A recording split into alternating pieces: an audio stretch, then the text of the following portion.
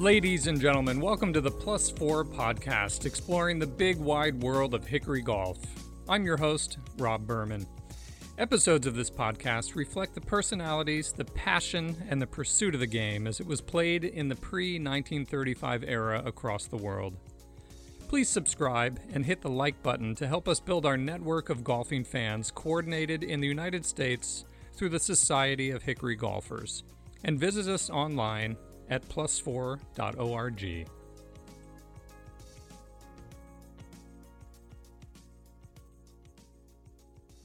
Yeah, I've known you a few years, but I don't actually know your full backstory. Could you just take us to the beginning and talk about your relationship with golf before Hickory Golf? 1978 was the year that I had an epiphany that I was never going to be a golf professional at a private country club. I have a bad tendency that if you ask me what I think, I tell you, which is never going to work at a private club because you have to walk the fence. And a lot of times I don't agree with some of the things that are said, so I usually say so. So I got out of the business and did a couple of odd jobs, and then found that I started working on golf clubs because I was collecting clubs. I just going to flea markets and buying them. In my garage, I started working on a few clubs, and there was a guy in Denver who had some extra cash and wanted to shovel it somewhere. And so he came to me and said, let's open a golf repair shop. So we did, and ran a golf repair shop in Denver for, must have been 5 years. And that was mainly modern clubs? That was classics, yeah. Oh, yeah. Okay. The Tommy Armours and the MTs and that kind of stuff. I was all self-taught. I never had any formal training. So a lot of this stuff I learned because I'd buy clubs, take them home, and tear them completely apart just to see how they were put together. Because if you understand how they were put together, you understand a better way of taking them apart without destroying them down the road. And one of my bigger clients was Jeff Ellis up here on Whidbey Island. And in 1984, Jeff said, why don't you move up here because the shipping is killing me? Because he was shipping me a lot of clubs. Yeah. So I didn't have anything else to do. I just met a lady who we'd started dating, and she and I came up and looked around, and I said, well, I got nothing to do, so I'm going to move to Seattle. Would you like to come along? And she says, well, under one condition. And I said, perfect. So we went back, packed up the U-Haul, and moved to Seattle, got married, opened up a club repair shop in Seattle till the Metalwoods came out.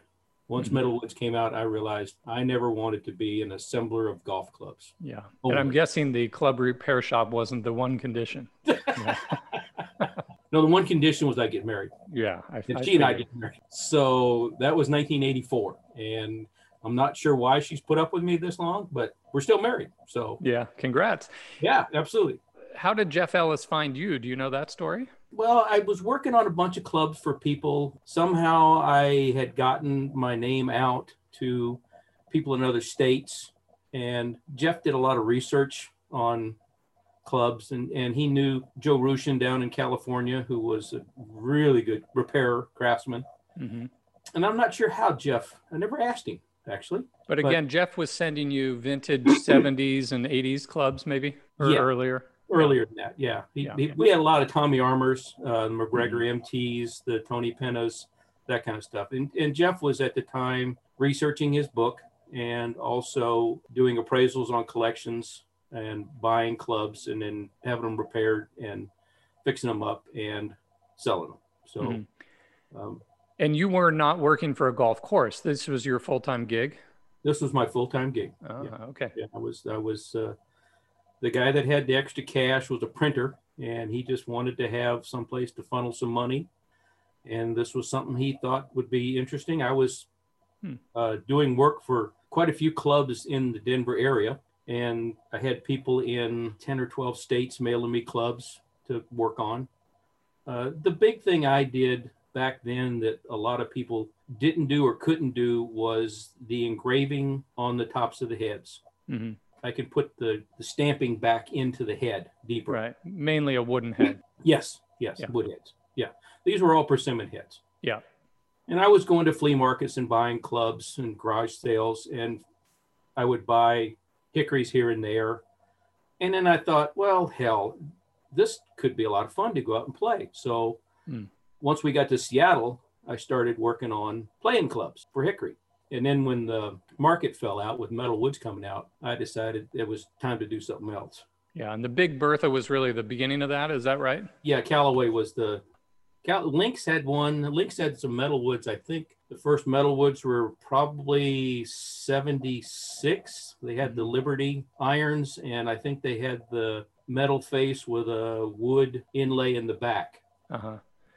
And are you the type of guy that can see a set of clubs and date it just by eye? No, there's not a hell of a lot I can do by eye.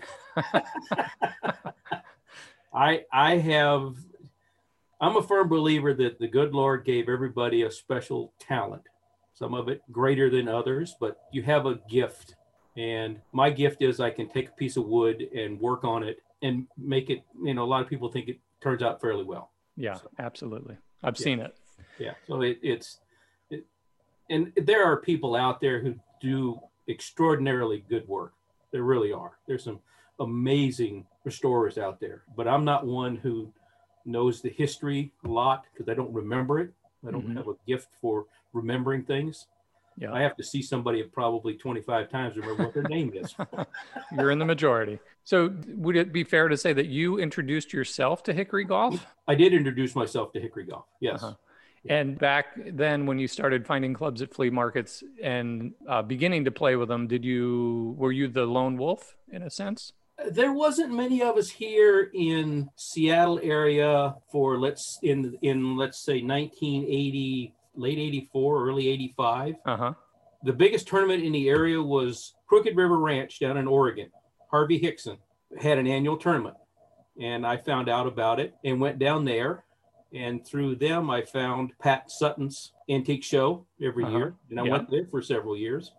But then once I stopped the repair shop and got into the golf course maintenance business, I quit playing golf pretty much totally for 20 plus years. Uh-huh.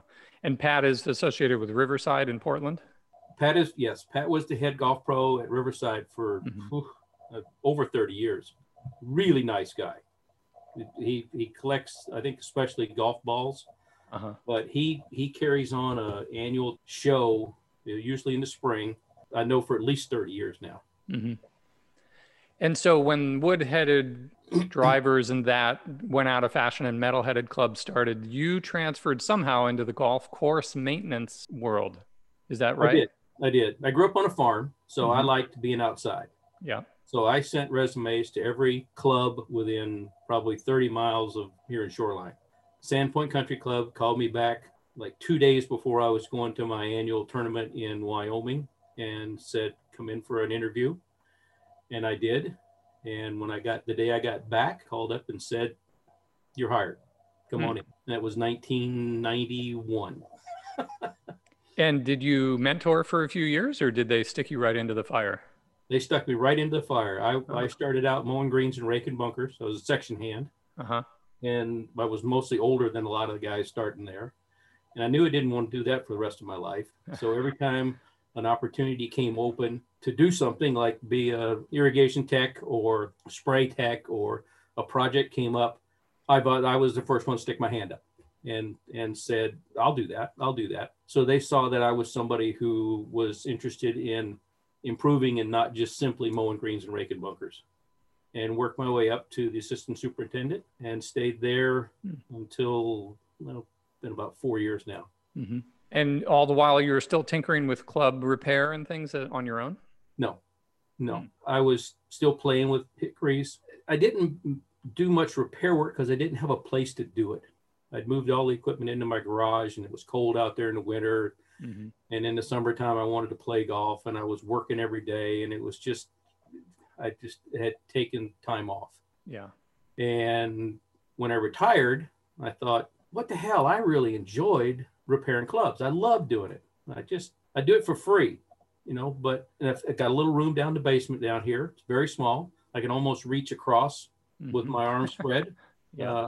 It's about 8 feet wide and about 12 feet long. And I put all my stuff in there and arranged the counters and everything, got it right the way I wanted to. 2 people in that room as a crowd. So at the time when I was working at Sandpoint, Jimmy Von Loslow was living right outside the front gate. And so I would stop by. After I retired, I worked in the pro shop for a while. I still do. But I would take clubs up to him because he was doing the repair work. So I would take the clubs up there. And after I'd gone into his shop a few times and he and I'd gotten better acquainted, and I thought, I really missed working on clubs. I really had forgotten how much I loved doing that. And so when I retired, I just decided I was going to start repairing clubs again. And if people wanted to send me stuff, that was fine. I had collected enough stuff. I could probably keep myself busy with my own stuff for 3 or 4 years. And it's been a godsend this year because there's been nothing to do other than stay home. When you talk about Jim Von Lasso and his shop, are you referring to his rep of Mura clubs or something different? No, he was putting shafts in clubs for Sandpoint and regripping and, I see. Some other repairs. And he was also at the time, this is after you guys had already started the Northwest Hickory Players group. Mm-hmm. So he was doing hickory golf, and I had played hickory golf before. I thought, man, this could be a lot of fun. What I found, I'm an amateur woodworker by any stretch, and even that's a glorification. But what I found when I started tinkering with clubs and taking shafts out and repinning hosels and doing the basic repair is that these clubs are probably more forgiving than most of us really think when we start. What advice would you have for listeners that are afraid of getting started with Hickory Golf Club basic maintenance? The biggest reason that I've found that most hickory clubs break is because they have not been resecured with new epoxy. Mm-hmm. The old fish glue, animal glue, whatever they use to hold them together has broken down over the past 80 or 90 years. And it causes vibration and movement. Right. So the best thing to do if you're going to play hickory golf and you buy a set of golf clubs and you don't know whether they've been re-glued, repinned, whatever, is to have that done. And it's not that difficult. There's still a bunch of common irons you can buy. Buy a couple of common hickory shaft irons, pop the pin out, take a torch or a heat gun and heat up the hosel, have it in a vise, heat up the hosel and pull the head off, and then just re-glue it. You have to scratch the wood up a little bit to give the epoxy bond something to hold on to, and a wire brush inside to clean off any rust or dirt. And then just go ahead and mark where the pinhole is on the shaft, because hickory shafts are like baseball bats. If you hit them on the trademark, they'll break. So you have to make sure that the grain is running in the direction of the shot you want to hit, not straight up and down, but towards your target, east and west instead of north and south. Right. Club, and that was the biggest thing I learned, was buy some old clubs and just tear them apart. I mean, you haven't lost it. You've lost maybe $10. Right. But you've learned $100 worth of value in knowledge from just taking one apart. What kind of epoxy I use regular hardware store epoxy, and it seems fine. I generally use a marine grade epoxy, which has a little bit longer set time. Right. I think that the epoxies that are quick set are fragile. They tend to crack a little bit. So I use one that maybe gives me a half an hour to 40-minute set time. Yeah. And then I usually put it in and leave it overnight or even 48 hours before I mess with it. And we're going to get into a laundry list of things, but I imagine do you drill the hole for the pin after you've set the head? I pop the pin out. Right. Once I take the pin out, I will take a piece of masking tape and go around the spot where the wood meets the top of the hosel. Right. And take a magic marker and make 2 marks from the hosel back up towards the shaft. Then take a razor knife and cut the meeting point between the wood and the top of the hosel, so that when you take it apart, half of the masking tape stays on the shaft, the other half stays on the iron head. Right. So that after you scratch the inside of the head up or the wood up a little bit, and you put those 2 back together, you know exactly where they go because the 2 magic marker points line up. Right. But it is very important to try and get if you're going to put the original shaft back in to put the pins back in, I usually don't put the pin in until the next day and I'll re-drill it. Sure. But I have the marks, so that gives me a guide as to where they match. So the holes are right there. Yeah. And you use an 1/8 inch drill bit, I imagine. Yes. Yeah. And I use brass drill rod. And the reason I do it, I know that a lot of people don't like it because it shows up. I do it because it shows up. Yeah. Because if I look at a brass pin, I pretty much guarantee you that club has been reset at some time. Right. Absolutely. Where do you get brass drill rod? I don't know what that is. I get mine just at Lowe's, Okay. or you can get them at specialty stores. And what is drill rod? Just a 4-foot piece of brass rod. Oh, okay. I've been using 1/8-inch welding bits. You get them in a cardboard box at Lowe's or Home Depot. I've got about 8 lifetimes worth of these things because they're probably 2.5 feet long and you only need an inch at a time. Right, right. But they work great. They're steel, so they're a little, you have to rasp them down, but they're not as easy to work with as brass. Yeah. And I don't really think it makes a whole lot of difference what you use as far as the material. Uh-huh. It has to be some kind of metal, of course, but brass, steel, stainless steel, I don't really think that matters. It's in there basically to hold it. The epoxy does most of the work. I admire a lot of people's work. There's some really, really good craftsmen out there. I know that I think there's a gentleman in California named Dave Wood, who was from the Wood Brothers in Texas, who made golf clubs. Anybody that's seen their clubs, it's really good quality work that's been done. There's a website I think that you and I both look at on Facebook, Persimmon Golf Clubs. There's a number of Facebook things that you can see that people have clubs and they've sent out to different people and they'll bring them back and they'll put pictures up on Facebook of the work that's been done to it. It's not hard to see a real good quality repairman. There's Dave Bass, I know, is another craftsman. I think he's in North Carolina, I believe, who does exceptional work. Everybody rants and raves, especially about those two. And I hate to leave anybody out. So please, anybody that's out there repairing clubs and I've left you out, please forgive me. It's out of ignorance on my part that I don't know about you. But I really enjoy looking at somebody's work. Let's go through sort of a laundry list of elements of golf club repair, especially in the hickory world. And we'll start off with some really simple, easy ones. How about re-gripping a club? Just walk us through the basic elements of that. I know most people have done this. Yeah, re-gripping a club. I've seen people use the black friction tape instead of double-sided tape. It's a little easier. You can get leather and learn to cut the leather in a specific width of the strip to put on there. The hardest part is the top, where you have to taper it. You put a tack in and then you wind the grip around the top of the club and then start down like a barber pole. Right. Do you taper your leather grips before you wind them on? No. So that it's narrower at the bottom, or do you use a straight? I use a straight because it depends on my customer who wants it done.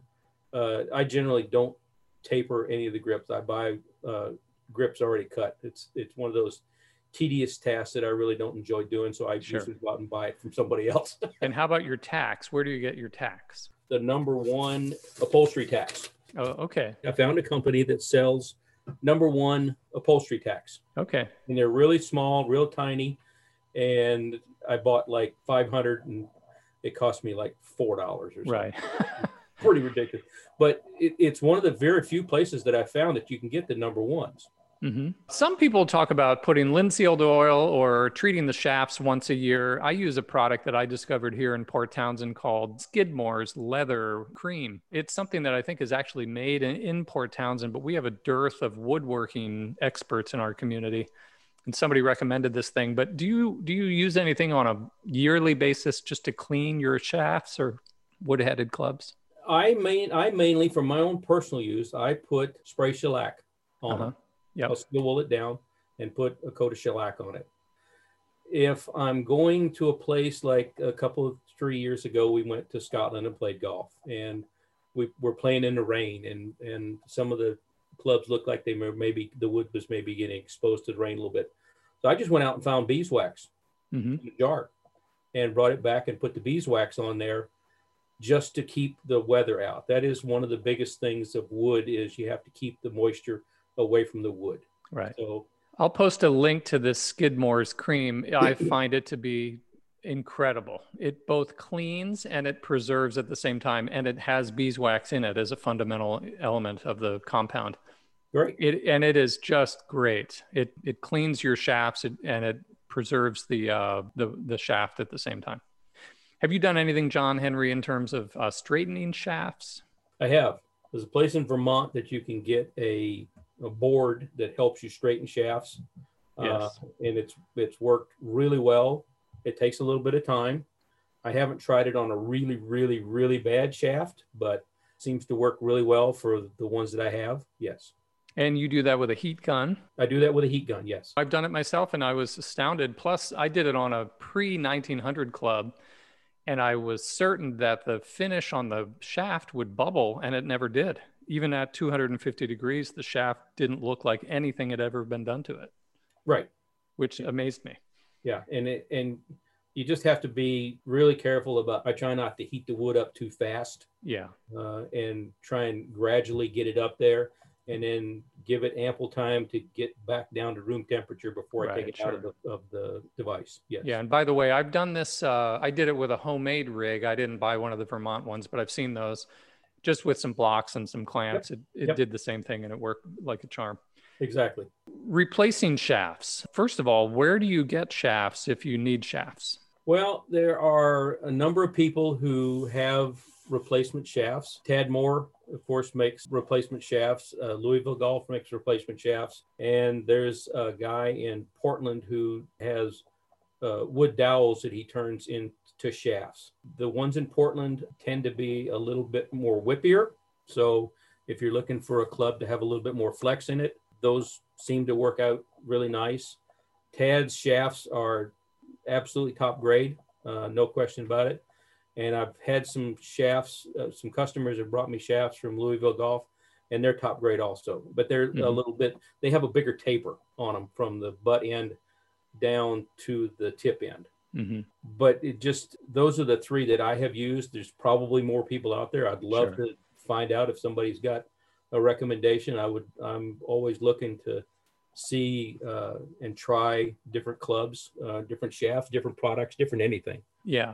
But and have you ventured into replacing shafts in wood-headed clubs, not just irons? Yeah, I prefer, I'm not going to do any more irons. It takes too much inventory. And as I said before, my shop is really small and I'm only doing this for fun. So yeah, there's quite a few people around are redoing irons. I know you can send them to Tad and Louisville Golf, and the guy in Portland he's going to start doing them. And I'm going to recommend that you send them to one of those three, because they have a larger selection than I have. If I get a club in, I have to call and order a shaft, and that takes time. And I would much rather just let them go straight to the source. Sure. Yeah. I remember when I knew Mike Just, he always talked about the wood on wood stuff is the hardest work to do. It is. Yes. I mean, absolutely, taking a wood shaft out is a skill that there's several different techniques to doing that, to removing an old wood shaft. Mm-hmm. Sometimes it works, sometimes it doesn't. Could you just talk us through a basic approach to that if somebody wanted to try it? Well, there's a couple of different techniques. One of them is boiling the head in water to loosen up the bond between the inside of the neck and the shaft, which requires you getting the whole head hot and sometimes wet, because I used to use turkey roaster bags, but still the water would get in there. And right. I've gone to taking an industrial size heat gun and putting some friction tape around the top of the neck where the shaft enters the neck, just to hold that top piece together, and then heat the head, especially the neck area, all the way around and in the tip end with the heat gun, because you can get it, as we know, up to 250 degrees and you're not going to destroy it. And just take your time. I spend more time where the wood is thickest and less time where the wood is thin in the neck, because if you get the shaft hot, it will start to basically fall apart. It'll when you put some twist on it, the fibers will actually just open right up and you'll destroy the shaft. So, and let's talk about a brassy as an example. Isn't the wooden end that goes through the head very thin? It is thinner than the end that's up in the top of the neck. Yes, absolutely. And you just epoxy that like you would a metal hosel. Yes. Yeah. The one, and if it's a Carruthers type, you extend it beyond the head and sand it down. Yes. Yeah. The one thing about taking a shaft out of a head that has a full sole plate on it, you want to take the sole plate off first, because when you twist the shaft, if the shaft goes all the way through and the sole plate is covered over top of the shaft, the shaft won't be allowed to turn because the sole plate's on there. Mm-hmm. Sometimes the screws from the sole plate go through the shaft. So you want to make sure that you get all the screws out. So I take the sole plate out and all the screws out of the head before I try and take the shaft off. Mm-hmm. Have you done shaft extensions? I have. And is there a good model? I've never found a good one that works. I like putting an angle on the splice. shaft. I don't like the plug method. The plug method is fine if you're going to use like an inch, if that's all you're going to do. Anything longer than that, I like the splice neck, where everybody's seen the splice necks on the old wood heads. Right. It's the same principle, only you put it up in the butt end. Yeah, and you're using wood glue in that instance? I used my regular epoxy. And clamp it. And when I take and get the two splices where I want them together, and then they dry fit and they look like they're really nice and tight, I take a Sawzall blade and scratch up both of the pieces of wood that are going to meet, so that there's something other than a smooth surface that the wood can adhere to. And then I'll put epoxy on both pieces of wood, put them together, and then wrap masking tape around it. And after the masking tape, I have long pieces of rubber that I've cut out of an inner tube. And I will just wrap the rubber around the whole shaft all the way up, basically clamping it together like a little vise, only you're using a rubber band. Right, friction constant. Yeah, and then leave it sit for 24. Now, you just said epoxy. Did you mean epoxy or wood glue? No, I mean epoxy. You use epoxy on a wood-to-wood connection? Mm-hmm. Absolutely. You do? Okay. Absolutely. Okay, not wood glue. No, not wood. I don't use wood glue. I use epoxy. Yep. And here's something I just don't understand. I don't understand how you get that angle on that scare cut to be perfect. How do you do that? Put it on a belt sander. Well, that's what I thought you were going to say. It's more than 45 degrees, isn't it, generally? You try to get as much length in it as you can, don't you? I try and get at least 3 inches. Right. Sometimes more. Depends on how big a piece of extension I'm going to try and get, how big an extension I'm going to make. I generally don't try and put an extension that's going to be a majority past the bottom of the left hand on the club. And you mentioned rattles much earlier in the show. If you have a rattle, have you found some cures without needing to take out the pin? Rattles on irons are generally a result that the shaft is loose. Generally speaking. Your remedy then would be to remove the pin and re-epoxy. Yes. I found with some pre-1900 clubs that I didn't want to mess with on the hosel, that putting ultra thin CA glue down into the hosel has worked brilliantly. So these old Carricks and old clubs that I have, I was able to tighten up that connection without removing the head by allowing ultra thin super glue basically to go down between the shaft and the head. And it's been 8 years since I've done this, and I've played these clubs 2 or 3 times a year. It's held like a charm. Yeah. On clubs that are that old, you're probably going to be just fine doing it that way. Yeah. Now, you mentioned you have a small shop. Do you have any special sanders in your shop, or are you doing most of your sanding by hand? When I had my other shop, when I was doing classic clubs, I had an air drum sander. I don't use it anymore. I hand sand everything. Yeah. Just because I want to limit the amount of wood I take off. And when I refinish clubs or restore clubs or whatever you want to call it, I don't try and take every scratch out, because first off, most people are going to know that it's an older club and you're going to go out and scratch it up anyhow. So why take them all out? Just have somebody go put another scratch back in there. Plus, leaving a few of them in there leaves a little character, in my opinion, to the club. Now, you mentioned to me off this recording that you use just one or two finishes on clubs, and I've seen your work. It's miraculous. Can you talk about what you do use when you finish clubs? I've always used a two-part polyurethane and spray it on. I use flat on the wood shafted clubs, and I use a high gloss on the more classic clubs. Used it for quite a while. Used to use it back in the day when I was doing a lot of classic clubs, but it's just a spray on finish. Take your time, put it on thin, steel wool it down, put another layer on, steel wool it down, and then put another layer on. So I usually put about 3 layers on. You did some work on a 1920s D. Anderson club that actually split in half on me, that Rob Alschweid had done a temporary repair on. Mm-hmm. And you did a face insert and a whole bunch of stuff. I'll post a picture of that.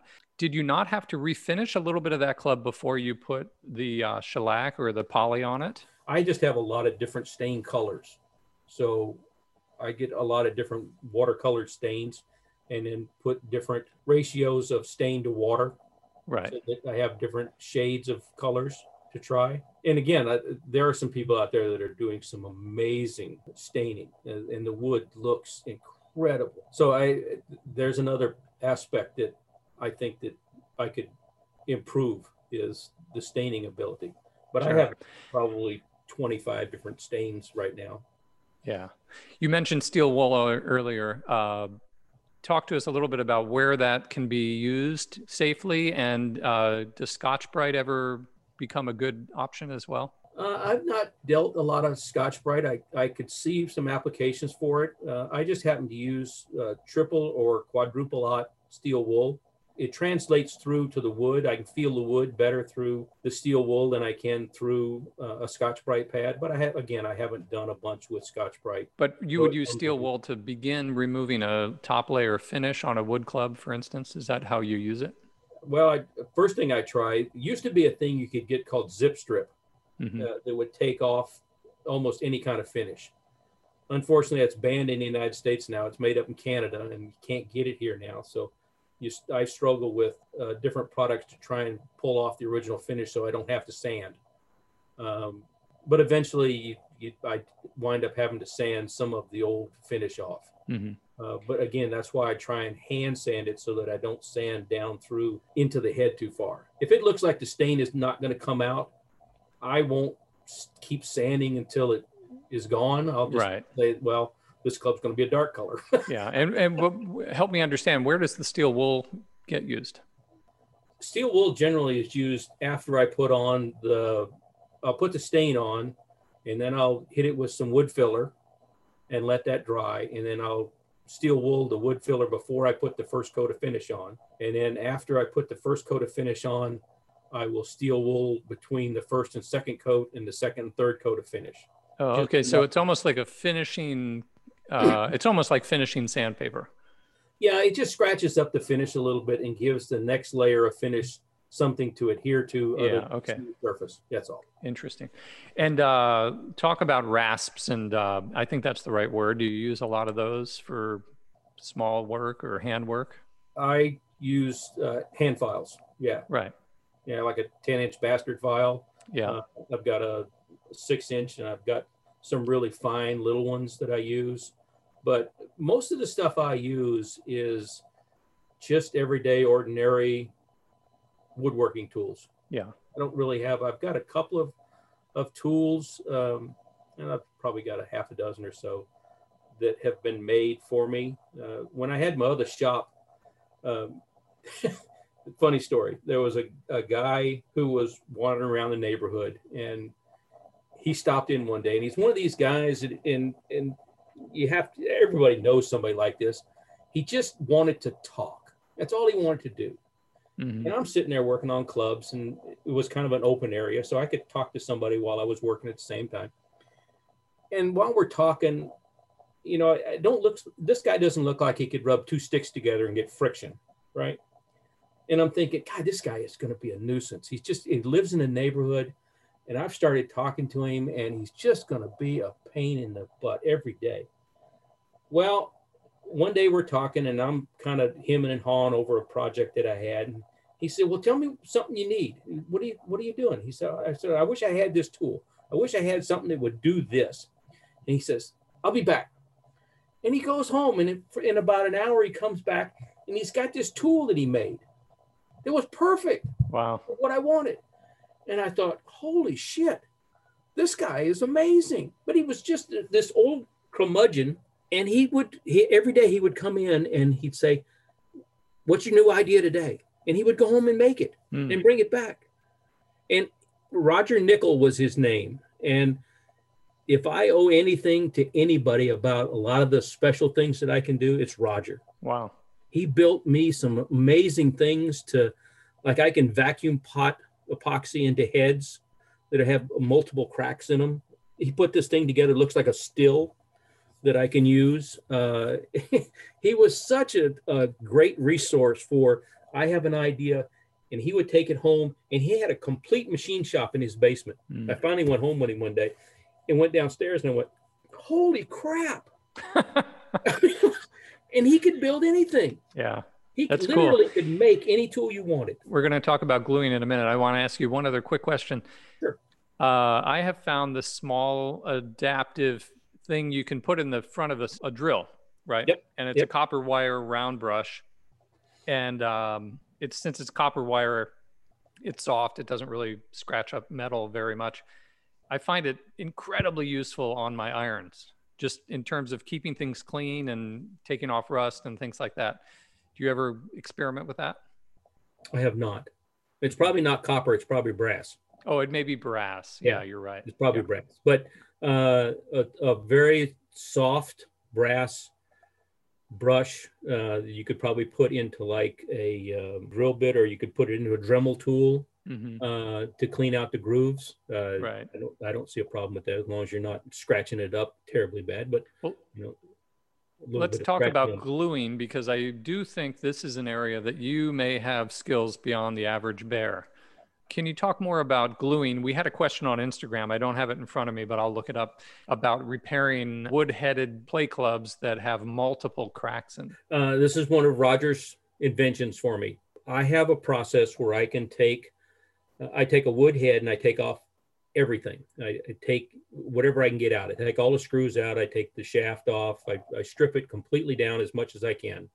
Sometimes you can't take the inserts out because a lot of the old inserts were they're plastic, but they have a screw under them, like the crows on the Spaldings. Mm-hmm. Those white inserts have screws that the white is molded around, so you can't get the insert out without breaking it, because there's a screw in there, or two sometimes, and sometimes more. So I take everything I can out, and I have a old pressure cooker that has a lid, and he drilled a couple of holes in there, put a valve on, a pressure valve on one hole, and on the other hole is the outlet to suck a vacuum. And then there's a copper tube that goes over to a vacuum pump.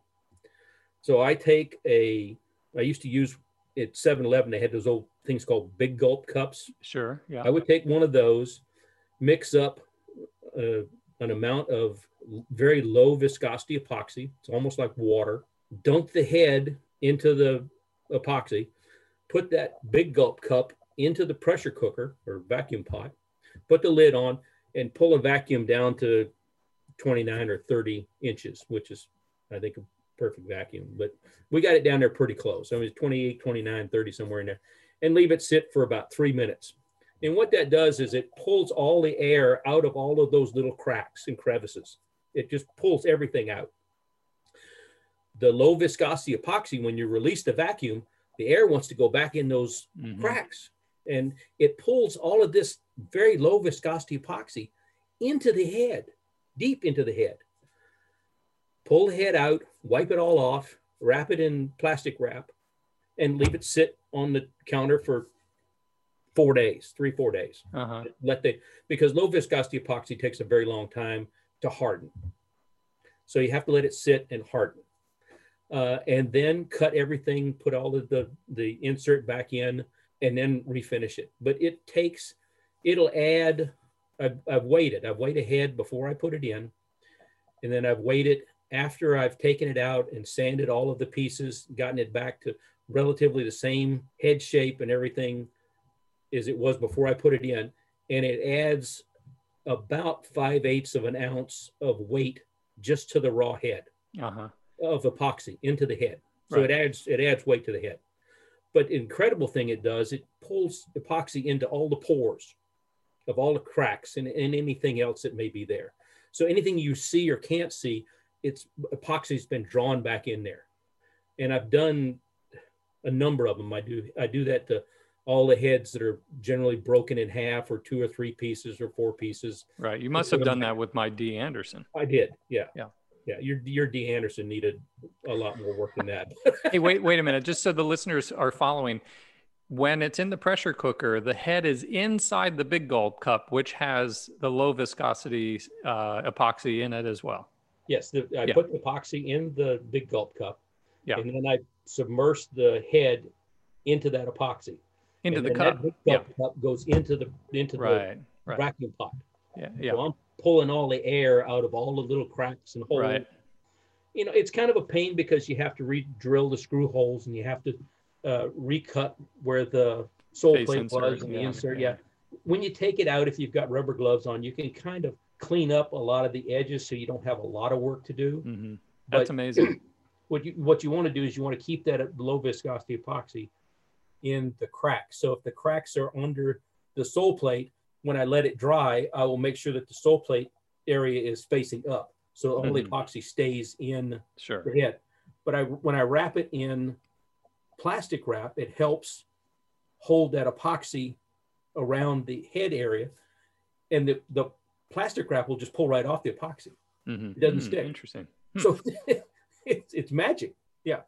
But it's worked really, really well for me for clubs that have stress cracks. I did this back in, it must have been 85, with a club that I was using as a play club for a driver.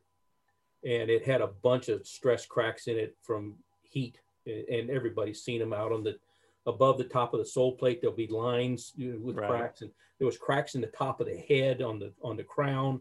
This club was just, it obviously looked like it had been left in an oven, and there were cracks everywhere. And I did this process to that club, and it was just like granite.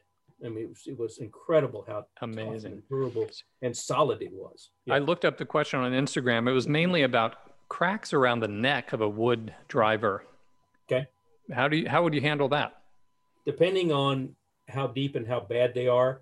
Generally, when I put in, and this is the other reason I use a little longer setting epoxy, I'll take the epoxy after I've mixed it up, and I will drop some into the top end of the neck. And I'll take a little, it's about a 3/8 inch piece of wood dowel, and just make sure that I try and get it around the entire inside of the neck. So, John, you've removed the shaft. I have removed the shaft. Okay, I gotcha. Right. Yeah. If you've got a club that's got a crack in it, you've got issues between the inside of the neck and the shaft. Right. The shaft is coming loose. Yep. That's the only reason it's going to crack, in my opinion. Cracks in the neck are generally because the shaft is loose from the inside of the neck. And then when you put the epoxy in there, I also put epoxy around the shaft before I put it back in. And I'll put enough in there that there's excess. And so when you put the shaft into the neck of the club, spin the shaft so you're constantly getting epoxy around the entire inside. And if you go slow enough, epoxy will squirt out all those cracks. Right.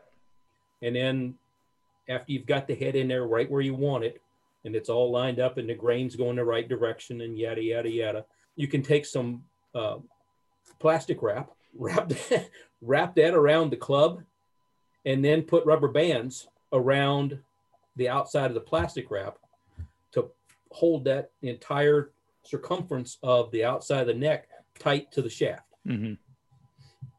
So let's talk about engraving. You talked about engraving before. I know this is a specialty of yours. Can you give listeners a sense of how you do your work? I have, back in the 80s, there used to be a tool. It was red in color.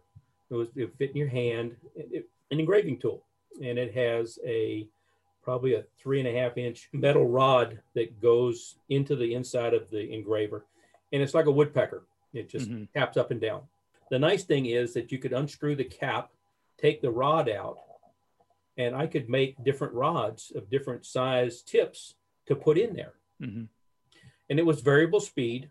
Unfortunately, they don't make this thing anymore. I've never found one that's available anywhere to buy new. But I have different tips on different size tips for different size engravings. Like I can go really, really small, or I can go really, really fat. And then I use a jeweler's glass, magnifying glass headset, and very lightly with a kind of a soft medium tapping to just trace over the outline of the stamp. And then I'll trace over it again. And then I'll trace over it again. So I'm basically just forging somebody's that's already there. Right. But it's very easy to do. It's very simple. It just takes a long time to do. Yeah. But it's a lot better than the ice picks or the dental picks, because I can get a nice clean line. Yeah. And I can, even if something is in there very faint, I can go over it. And if I go over it again, I go over it again. If I go over it 4 or 5 times, I can deepen it to where it's really, really substantially better. Yeah. And then you do a paint fill sometimes? I do. I put just basically an enamel paint over between depending on how the first and second coat come out, it may be between the second and third coat. But I'll do it several times during the refinishing process. Like when I get the club, I engrave it first thing before I do anything else to it, because that's the biggest, that's the deepest grooves you'll ever have on the stamping. And then when I do my sanding, I'll do it again. And then after I've done my staining and my wood filling, I'll clean the wood filler out and I'll do it again. And then after the first coat of finish, I'll do it again, so that I keep that depth in there to where the paint will flow into the grooves much easier. Yeah. So it's a labor intensive process, but yeah. I can put your name on top of the signature and you'll swear that somebody had a stamp or it's your signature. Yeah. Right. Yeah. I've seen your work. Bulge and roll, is that mainly all done by eye? No, there's gauges. I have gauges. Do you mess around with that much?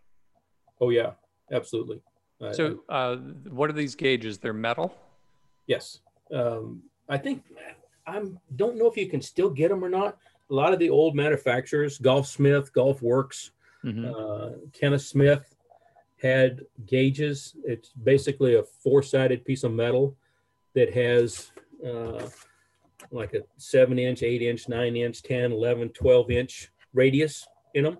And then you just set that on the top of the face, and that'll give you a 10-inch bulge and roll, or a 10-inch bulge. Yeah.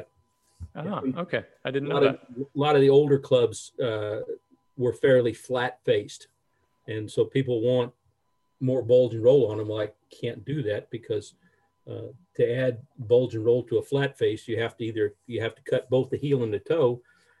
Cutting the toe is no problem, but cutting the heel, then you cut back into the neck of the wood. Yeah. And does 10-inch refer to the total circumference or the? That's a 10-inch radius. Yeah. Yeah. Okay. Yeah. And I know face inserts are a hot topic, especially in our Northwest Hickory group. What's your go-to for face inserts? I've been really fortunate that I had a bunch of insert material from the classic days. I have a couple of sheets of what I call fiber. It's a laminated cardboard, basically. I have it in white, black, and red. There are plastics that are out that I don't think you can get anymore. I've not found anybody that supplies them anymore. I would love to be able to find out where both Tad Moore and Louisville Golf get their inserts, and if they're put in there before they get the heads, or how they're put in there. But I have some plastic ones. I just found a guy back in the East Coast who had 30 or 40 of them that I bought. Every once in a while, you'll see somebody online that'll advertise they've got a bunch of old plastic material that you can buy that's already cut in the insert shape. And then they have a thing called Gamma Fire. Gamma Fire was Basically, from what I understand, and I don't know a lot of the history of this, it's a fiberglass material that was put under gamma radiation. Mm-hmm. I don't know. It's hard stuff. It's very tough to work with. It's very tough to sand. It's a pain in the butt to put in. They are incredibly hard. I believe there's some research that's been done that said you gain 5 or 6 yards putting it in there. I've got a couple of clients that's all they want when I ever get put inserts back in them for. Problem is, I don't know where you can get any more of it. Mm-hmm. So I have been talking to a fellow in Australia who claims he's not a very good, or he's new at club repair, but he's using a 3D printer to make replica inserts for hickory clubs, like the not necessarily a crow, but multiple colored inserts. Like fancy faces and things. Yeah, and they're really cool. I'm not I am technologically challenged person, so I don't understand the 3D printing part, and I'm going to see if I can maybe talk to him and have him make me a few up just to try. But he's put them in, and I've seen a couple of the process he's gone through to do it, and they are really, really sharp. I don't know how well they hold up, but damn, they're nice. and again, that's something that somebody could share, and everybody could benefit from it, because there's more than enough work out there for all of us. Yeah. What drives most of your repair work? Is it word of mouth? Generally, yeah.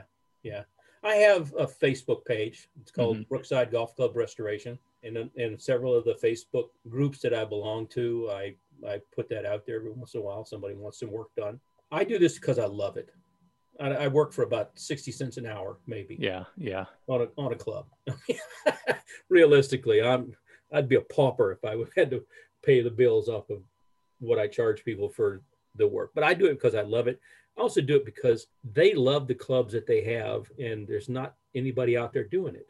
And so I want to help them out. I want to keep them in the hickory business, and I want to make sure that they enjoy golf.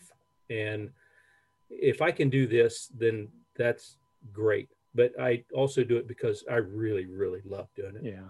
I've been a little surprised at how many guys that I encounter are afraid to even try to do any work on their clubs. Yeah, don't be. I mean, Don't start with a museum quality club. Take an old club. Find an old, again, let's go back to the same thing. Buy an old common club. Yeah. And tear it apart. I mean, okay, so if you destroy it, you've spent $10, $20, but you've gained $500 in knowledge. I mean, and if you want, and if somebody's got a question, send me an email or call me on the phone. I'm happy to talk to you and tell you what I do. It may not be the best thing in the world. It may not be the absolute gospel, but I'll tell you what I do. And then if you got a better way, can figure out a better way of doing it, call me back and tell me, because I'm not the smartest cat in the world. And no question about that. So John, do you capture some of your work before you do it, so you have a before and after image?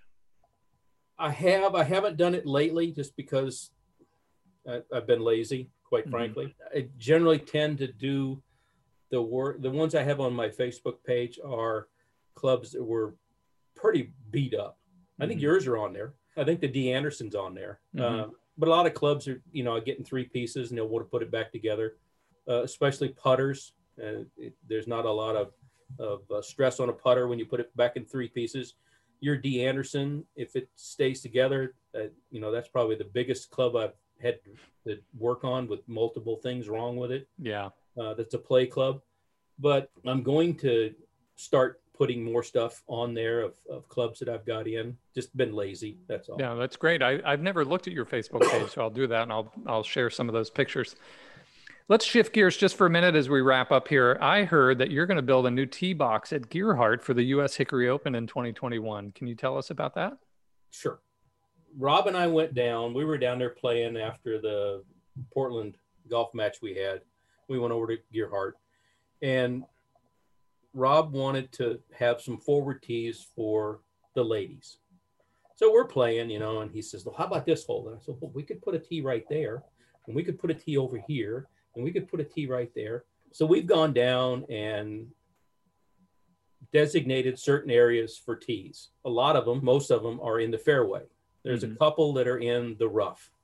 So I'm going to go, I've caulked the forest down at Gearhart, and I'm going to pack up and go down for about a week and dig out some tee areas in the rough. Well, I think there's maybe, most is 2, and rebuild a tee that they can use for a forward tee for the US Open, but they can also use it as a forward tee for just regular play, because if you've ever played Gearhart, the ladies don't get much of an advantage down there. And if you come down and you're a fairly new golfer, it's always nice to be able to not take 7 shots to get to the hole. Also, I know you played the World Hickory Open a few years ago. What was that experience like for you? Chuck McCollum down in California put together a group, and Jimmy Von Lazo and Andrew and Devin and Devin's dad and Chuck and I went. There was 6 of us. We were there 15 days. We played 18 rounds of golf and never played the same golf course twice. It was an absolute hoot. The World Hickory Open itself, I was fairly critical of the way it was run, and we don't need to get into that because... Was that at Panmure that year? That was at Gullen. Oh, at Gullen. Okay. It was at Gullen, yeah. And I wrote a pretty interesting email to the people that were in charge and voiced my opinions on what I thought. But the overall experience was really cool. And I'm going to go back this year to play, and you're going to go, and I think there's 10 of us that are going to go. And Chuck put together a golf tour package. We stayed like across the street from Prestwick and played there, and we played Prudent Bay and Musselburgh and Fraserburgh, and we played just a number of the really old courses, which was so cool because I'd never heard of them in the first place. I mean, everybody's heard of Carnoustie and Muirfield and St. Andrews and yada, yada, yada. But these old courses were so nice, and the people were so happy to see us playing hickories. And that's all we played. We played hickory for the whole time we were there. Yeah. So I'm looking forward to going back and playing a few of the old courses that we played the first time, but a lot of the newer ones that we haven't played.